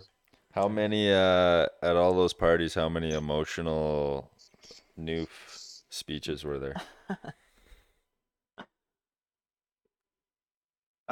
He only did it the one year, like 2010 or whatnot. I think didn't have a shirt on. Sounds But standard. there's never, yeah, there's never too many of them. But he's always a hoot. He's always good to have there at the parties. That's for sure. Hey, it's been on my mind. I gotta ask you, what I've only heard one opinion from one person. What was all the drama with the 46 and the 22? No, they freeze on him. Hold on, say again. It's cutting out again here. Yeah. I was just gonna say that what was the deal with the 46 and the 22? All right, say again. There we go. You hear us now? Well, it looks like he's stuck. Oh shoot. Yeah, go ahead. Hear us now? You good? I can hear you. Yeah, I can hear you. Oh, okay. Yeah, what so it's been on You my guys can't mind. hear me. Oh. Yeah, no, we can hear you. I think we got a bit of a lag going on right now. Yeah, so it's been on my mind for a bit, and I want to ask somebody else that was there, and you're in the know. What was the deal with 46 and 22? I would say 46 was in the wrong. After the fact, if you look at the way the incident went on the track, I think 26 kind of got himself stuck there. He kind of high-sided and went over the berm. And yeah, he was the red plate, but it's racing. It was the second corner. Yeah. But then, yeah, right behind the camera, literally as we're like, okay, we'll be right back for commercial. They got into a full shoving match right in front of the stage where the stage was. They gave each other like 4 or 5 shoves. And then Kevin Tyler kind of got in there. Daryl Murphy got in there, kind of broke it all up. And then I didn't hear the podium thing, but I got it told to me afterwards because I was doing TV kind of down below. Oh no. Oh, but the team was like clapping for Gibbs when he was on the podium by himself. And yeah, way to go, Tyler. You got lots of fans out there. And they didn't boo him. I don't remember hearing anybody say they booed, but it was a bit, I don't know, a little childish on the MX 101 part a little bit. I don't think Kevin felt too great the next day. But then I heard, so I get there, that was the Friday. I get there the Saturday morning, and the first group I see is Ryder McNabb, Sam Gaynor, and about 4 or 5 other ones. And they're like, did you hear what happened to Gibbs? I'm like, no. They're like, he was sleeping in the MX 101 trailer, and they kicked him out. They threw all his clothes and his mattress out on the ground. And I'm like, no way. They would have done that. So it wasn't actually the MX 101 trailer. I guess he was sleeping in Jamie Powell's trailer. Yeah. And Jamie Powell was not having it. And I guess he said, you can't stay here tonight or something like that. So we ended up sleeping in Piccolo's Sprinter. Oh, no way. Yeah. So yeah, a little bit of drama between the teenagers. Shoot. Yeah. Oh, it well. was good stuff. I won't say anything because I don't want to sound biased, but shoot. That's not fun, Keelan. Come on, get a What little, the hell? Say it. get a like, little bias. take a page out of That was- Galdi's that book was and just the say it. lamest. That was the lamest thing I've ever heard you Hey, say. hey, man, that's my team, man. Those are my boys. Well, yeah, I know, but I think in that instance they didn't handle that situation the greatest. But hey, we've done stupid shit before. Christ Almighty, I got tons of stories of doing dumb shit. Yeah, no, But that's I think after the fact, it was one of those heated moments. But I think on the track, I don't see why Marco got so mad at the 22. I think it was Marco went over the berm, man. Like they didn't even hit each other. Yeah, no, I saw it. Yeah, there was nothing dirty about it. Hey, I will say though, like, man, Gibby was impressive this year. In Supercross, Yeah. yeah. He was Yeah. so good. Like all around. I think outdoors, Supercross, just to like walk in kind of cold, man, he was on it. I have to agree that Supercross was the extra good. I mean, I think he got like a 7th at one of the outdoors there, so that was pretty impressive. But Supercross, he won the very first main event, and I don't think I mean, you know, growing up at the Future West Barns, he did do a few Supercrosses. I think his confidence was high coming in for sure, but I wouldn't have picked him to win, that's for sure. Yeah, no, he was insane. It was good. Watching him on the live stream there, I was like, damn, like Yeah, even looked Rosina good. too, like on your guys' bikes. That was kind of a surprise too. It made it kind of a nice little story going with the series too, because again, it wasn't that deep of a field with a lot of guys missing and stuff.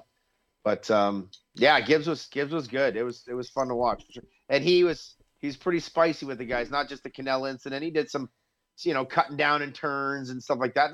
Stuff again with the Supercross not being a regular thing. Not everybody's used to almost getting T-boned or being that close in race action when it comes to that kind of stuff. Yeah. Yeah, and like you said about Rosina too, like I think he stepped up, and even at a couple rounds, he was giving Welton a run for his money. Oh yeah, for sure. There was one there. Welton couldn't keep the rear end traction at all. I think it was the final Saturday main event of the first weekend, so round 2. But yeah, Weston was faster. He just couldn't really kind of get close enough to make a pass. He kept catching up, and then Welton would maybe scrub a little better or be a little faster in the straights. But yeah, in the turns, he couldn't even hang on to the bike. He was losing the rear end. I don't think it was a flat, but he's having some struggle. But it made it, like I said, it made it some good storylines for the series being sort of quiet, not having Dylan, not having you, not having Moff, not having Pettis in the 450 class. It was pretty after the top 3 guys, or top 4 guys, it was quite the gap to 5th. You think we see Jess go south this year? So latest rumor, again, you guys are Paul fans, was that he was going to go to club, and he was getting a club ride. But I think that is now fizzled, because I would assume that the Canadian side of his deal, not kiboshed that, but maybe said, no, we can't let you do that. We'll try to figure it out. I think he'll go back down and do Supercross on a KTM again this winter. No. On a Canadian. I have no insight on that at all, or talk to him. I did talk to Steve and Phil Nicoletti a little bit about it, and Nicoletti he sort of said the club thing was talked about. So I think you guys know, but the club team has a Canadian partner. Yeah, Jeffrey Scott. Holmes, yeah. Right? Yeah, oh yeah, you would know it, Keelan, that you're right with Scott. So I think there was a bit of I think actually Noof said that Scott Jeffrey offered McNabb a deal and Piccolo a deal on Sunday at Walton. Yeah, I heard the Piccolo thing, not Ryder though. So did you guys hear the other KTM one that was pretty sick on Sunday morning about Piccolo with KTM Canada? Yeah, that they gave him the ride for next year. But they also said, if you go out and win the championship, we'll pay you the KTM factory bonus, which apparently was $30,000, if you sign the contract right now before the day starts. Oh wow! I was wondering, because I seen him. When he collected his number 1 plate, he walked it with a Red Bull can in his hand. I'm like, what? Red Bull can? And I went and confirmed it with Al Dick. I'm like, hey, dude, you know what? Our little industry, we're always talking shit. I'm like, fuck it, I'm gonna go ask. He's like, yeah, they did it, man. They came in. It was like 7:00 in the morning. They said, we'll give you the $30,000 bonus if you win the title, if you sign the contract right now for next year. And I guess he signed it, and the kid went out and freaking won, man. Yeah. That's pretty sick. Like that, even more pressure on it and stuff. And he went out and he did exactly what he needed to do. He was so impressive on that day. And then when I heard that, I'm like, holy shit, that's freaking cool. Yeah, that's impressive. He kept it together on that day too, because like I remember watching at Deschambault and the little like kind of spaz out that he had there on Monday. I was like, the back break, right? Yeah, I was like, oh man, you don't want to lose the championship this way. And then just to watch him at Walton, he was dialed in. Yeah, it was. From what his MO was, like we kind of talked about it at the beginning of the show, about how he's a bit of a time bomb. His whole career, he's just, the raw speed is unbelievable, and then he just have a spectacular crash. And this year he was, he was legit. He looked like a 22 to 25-year-old 4th, 5th-year pro out there, just knowing what he needed. And like everything points to Club MX. I don't know if that is the whole reason, but they took him under the wing. Nicoletti helped him out a little bit and stuff. Guys down there, they were able to kind of keep him more reserved and calm. And the kid's 19 and won a championship already. And I hopefully uses some of his money to get a haircut. Yeah, yeah, pretty impressive. Like impressive. And I don't know if you guys know Mel. He's a pretty quiet, reserved kid. Even mom and dad, they're very quiet, reserved people. And I actually gave him a hard time the year before. No, I guess it would have been 2 years before, when he won all the intermediate championships at Walton. Right now, I'm doing the podium interviews, and he was just like, yeah, felt good corner, yep. He just wasn't very talkative. And I pulled him aside after, like, hey man, I go, like, just feel free. Like, let's chat up there. Like, I want, sponsors. People need to see your personality. He's like, I'm just not really like that, And his dad kind of got mad at me. Then I'm like, no, you need to be like that. Like, just come out of your shell. Like, I'm giving you the avenue to do this. And his dad kind of got mad. I'm like, hey, I'll help him if he wants. Like, I'll help him be confident on the mic. And I don't know if he did practice him, but this year on the mic, he was so much more confident. He was willing to talk about the race and even say uncomfortable things. And yeah, it was a cool transformation to see in Canadian moto. Honestly, it was.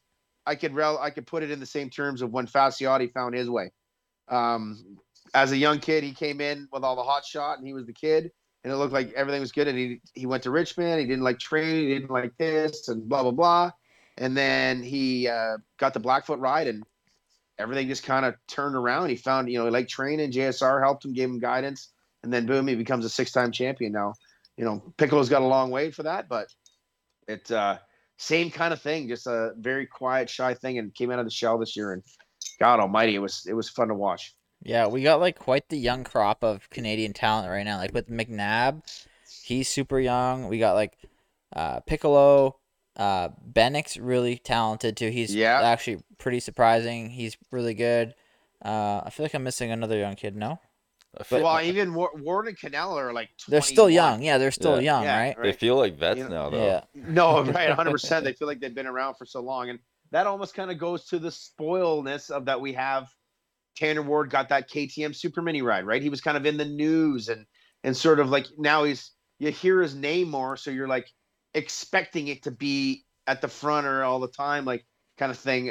When you see it, it's like the Adam Cincerello, like was a champion from right when he got on a bike, like he should be winning now, kind of thing. Like these kind of storylines that work like that. So yeah, you think they're older than they really are because you've heard their name for so long. Yeah, for sure. What surprised you more, that Piccolo was able to put it all together for the championship, or that Sky Racing was able to put it together for the whole championship?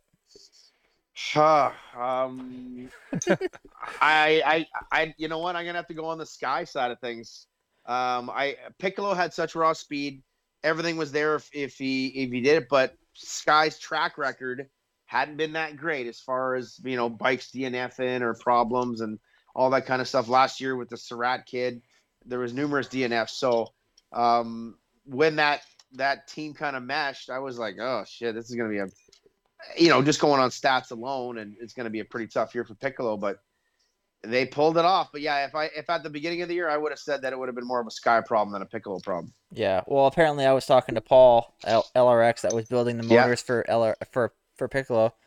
I guess after that Gopher Dunes win, KTM came in and they gave him a spec motor from the States, and it was a sealed motor. They weren't allowed to. They marked everything, so they weren't allowed to open it.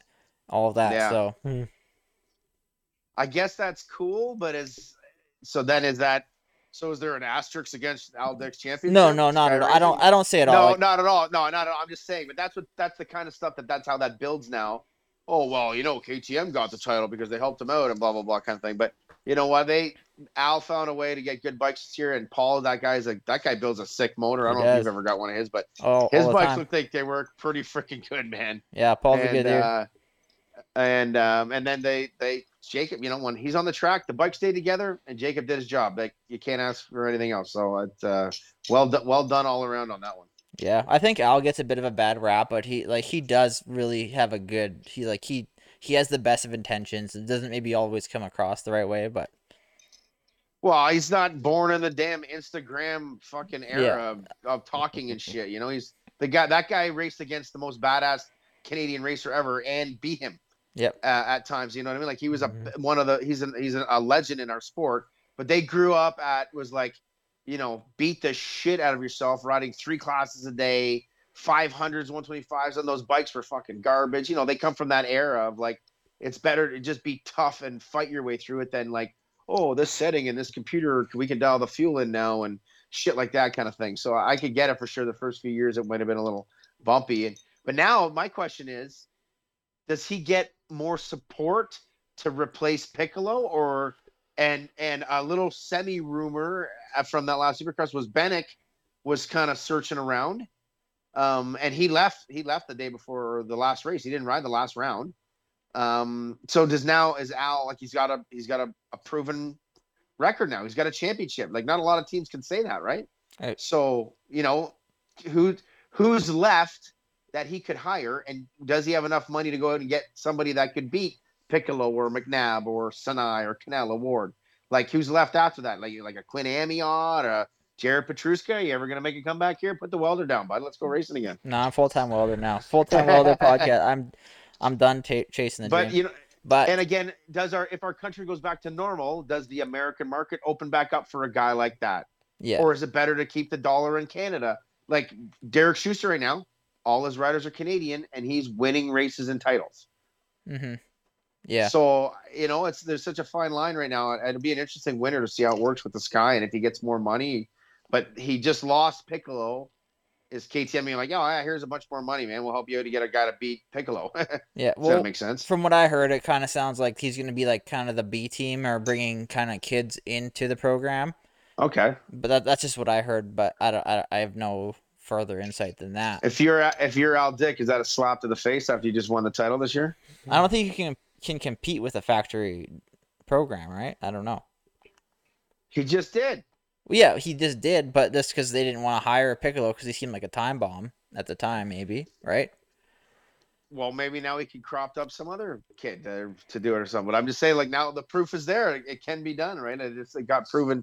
I guess they gave him a motor sort of halfway through, but I don't know if he would have needed it. Yeah. No, I don't think he would have needed it at all, but I just think that was good out of the gate. why would KTM give him the money if they have a semi Yeah. already going, right? Like, I don't know. I think 100%. Al will find some money elsewhere. I know. Sky gives them good money. Yeah, and I know that like the Andrew Westland or whatever with Sky he's a pretty, like, from what I hear, he's a pretty cutthroat guy. So the fact that they won a championship, they might want to keep that going, and they might dump some more money into it. Solid rumor from the rounds. I won't say who it was, but Sky gave zero money this year. Really? Pulled out last minute. Whatever the amount was, they pulled it all. Everything last minute. Like 2 weeks. No way. 2 weeks before the first round, and yep. And Al honored the deal with the graphics and all that stuff, I guess, like that. But yeah, it was a pretty solid rumor from a good source. It wasn't just some bantering or like that. I don't know those Sky people at all. I've never met them whatsoever. I know it's a helicopter company, but the guys that do MVP, they were graphics on the bike. I'm trying to think of the damn sponsors. Shit, I should know this. One guy was at the race, but MVP are the guys that ended up picking up most of the tablet, and they're like, oh shit, I can't remember the name of it. They have nothing to do with Moto either. They're like MVP. realtors or something, or Vista Properties.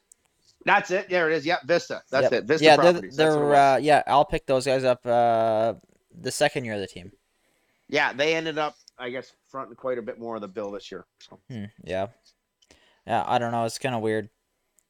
But so anything else you've heard about for like silly season stuff where people might be going for next year or anything like that? I went under the tent and asked Chad Goodwin if they, everything was good, and I did talk to Gerhard Huber, but I talked to Chad Goodwin, who's the manager of the Cowie team, to say, hey, is everything good? You guys coming back? Because I find it kind of weird to have a Canadian team with an American staff, like a manager. Not that I don't care about the jobs and all that kind of stuff. I just like, why not just do it why not have a Canadian guy do that job? So I was curious because he goes circuit stuff to it. He's got good connections. And he's like, yeah, I think so. Everything looks good. And then I had another guy tell me like, oh, they're going to looking to get out. They need a title sponsor because they lost Monster. So, but then Monster was kind of rumored to maybe come back with them and the series together. So I don't know if they're solid enough. It's always kind of skeptical here in Canada. And it's very easy to bullshit somebody in such a small industry too. So, I mean, hopefully it all works out, but that was about it. That was the only thing. And the other, I said the Yamaha thing. Yamaha seems like they want to be a little more aggressive coming into next season with some support on grassroots right up to pro level racing. So It's cool.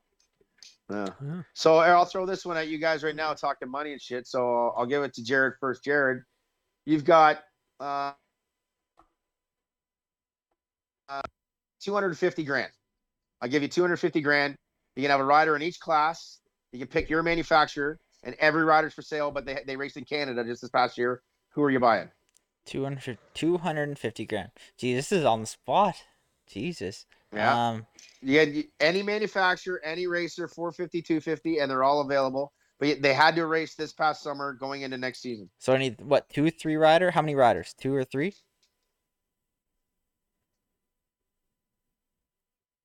Well, I got to say that again. Cut it on me. Sorry, I need 2 or 3 riders. How many did you say? Oh, fuck, now it's cutting it again. How many riders? How many riders? God damn it.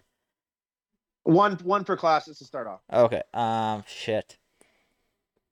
I'll go Pettis in 450 class, and I'll give him 70 grand. Well, you don't have to tell them what you're paying. Okay. Okay. You think, I thought you were talking that's like nice. hard numbers. Okay, I'll go Pettis. Yeah, just you know, you got to get your rig and all that kind of stuff. Yeah. Okay, you got 250 grand. You got to. You know, and bikes. Don't forget your bikes. Don't forget Okay. your bikes Okay. part of this. So I got 250 for like the bikes. Well, should the manufacturers not be providing the bikes? No, you got to buy everything, man. Okay, I gotta buy you're everything. Buying the team. You're Al buying- Dick. I'm Al You're Dick. Al Dick I'm this Al Dick. year. So I'm buying. Yeah, you're Al I'm Dick. buying a box fan. No, okay, I thought I'll you were go. just picking the riders. Yeah. Okay, I'll go. 250 is probably not enough to get 2 title guys, right? So I'll go Pettis. I'll go Pettis, and I'll go. McNabb. That works. Keelan. He didn't pick his bikes.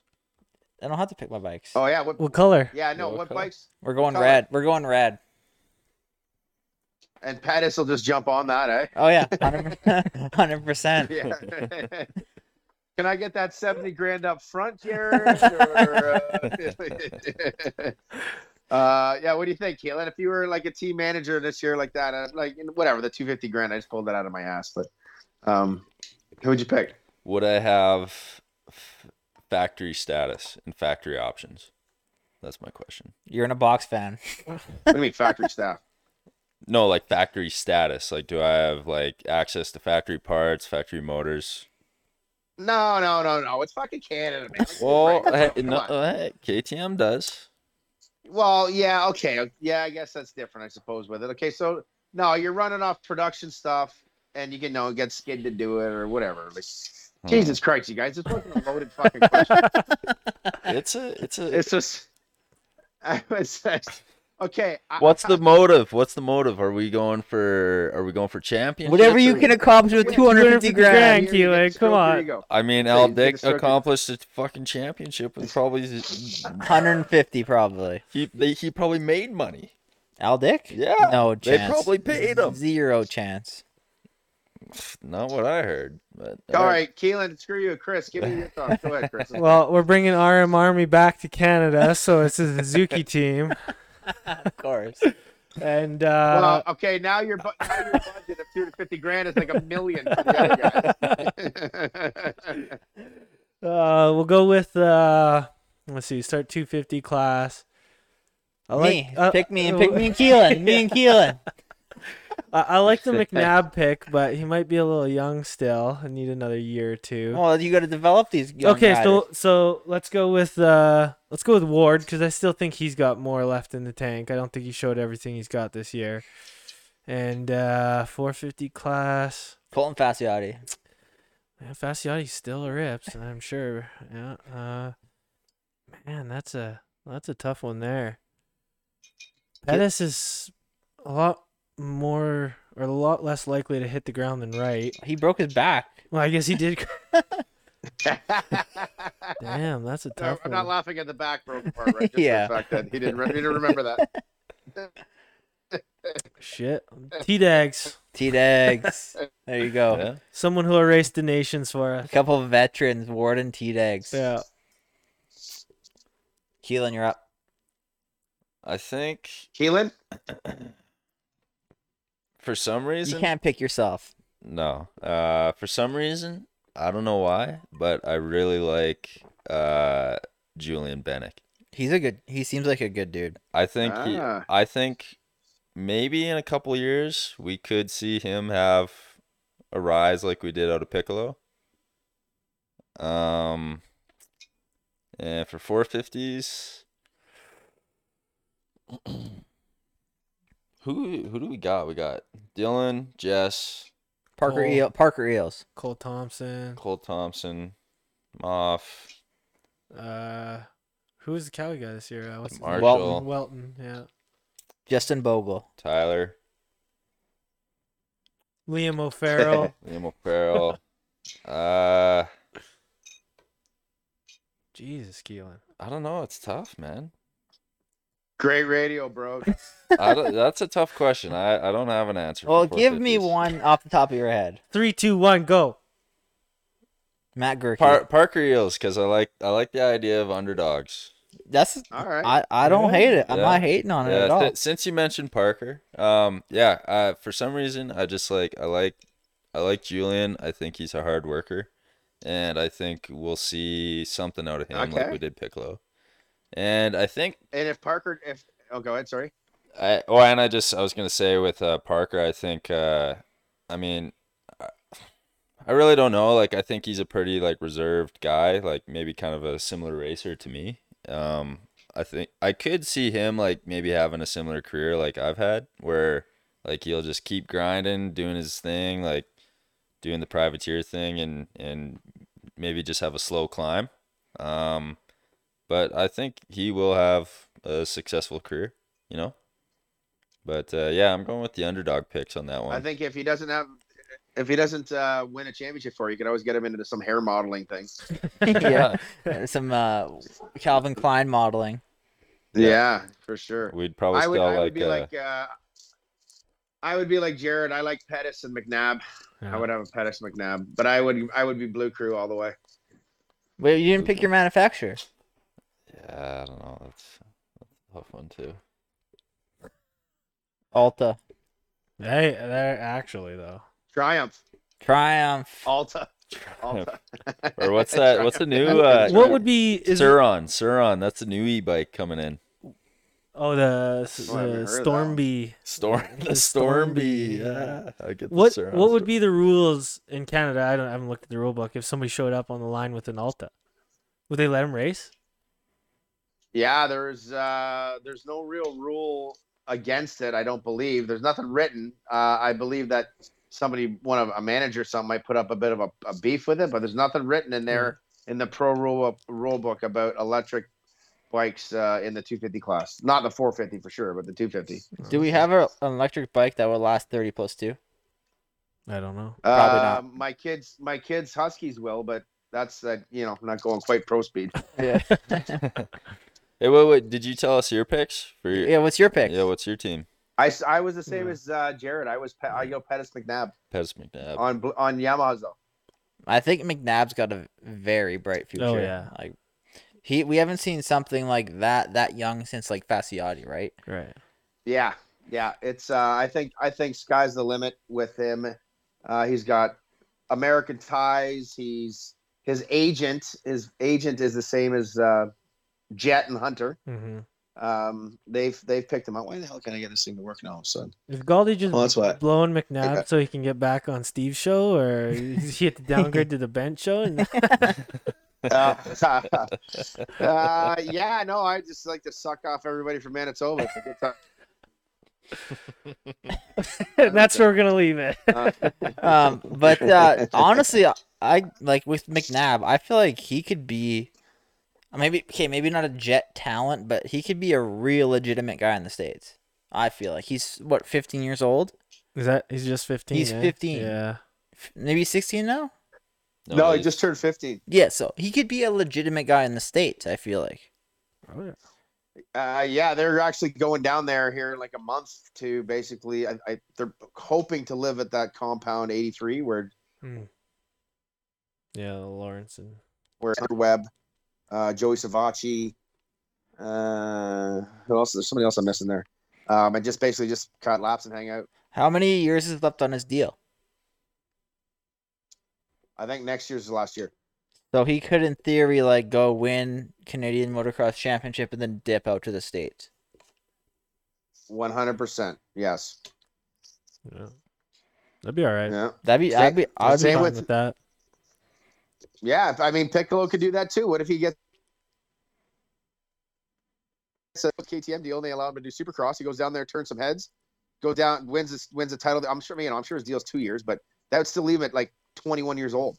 Yeah, for You know, sure. if it went well, he's still got tons of time. That Club MX thing that Pettis was sort of rumored about.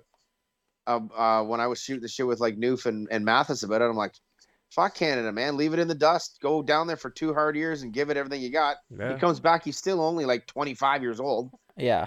You know, he's still like, capable of winning up here. Yeah. So, So is Pettis still contracted to ride but in I Canada? think sounds like it's not happening. But that was just So what was that? So is Pettis still contracted to ride in Canada next year?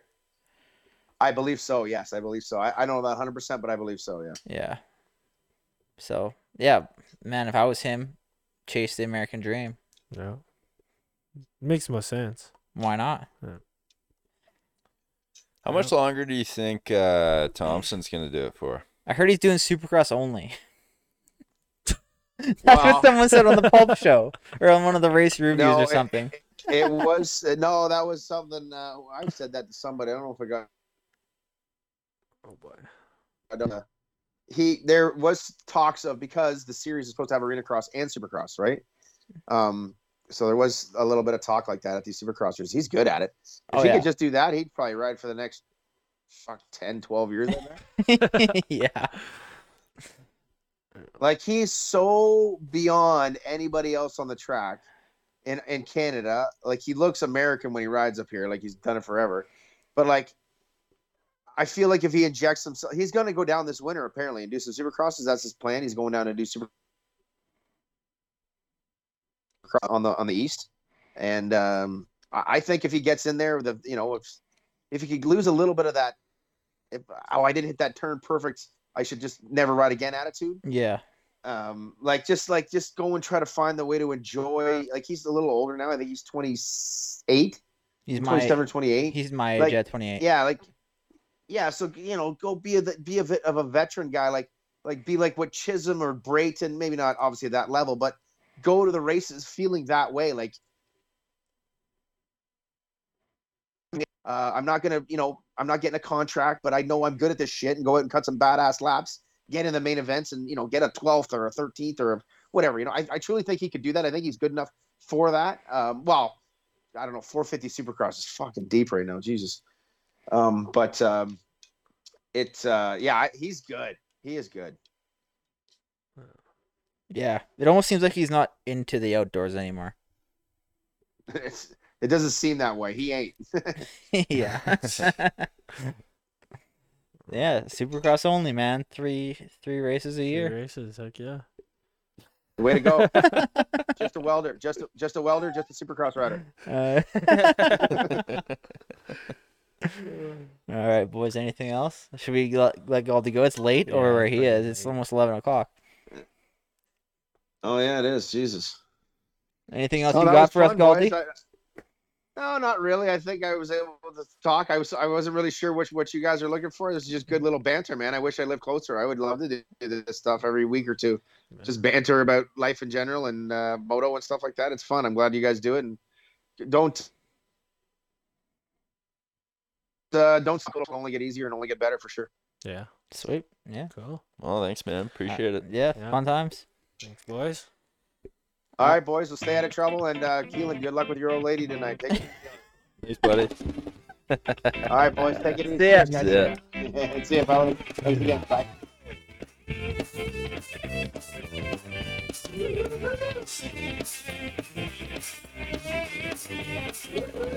She called me late last night, say she loved me so. Didn't matter anymore. I say she never cared and that she never will. Do it all again. I to fight until then.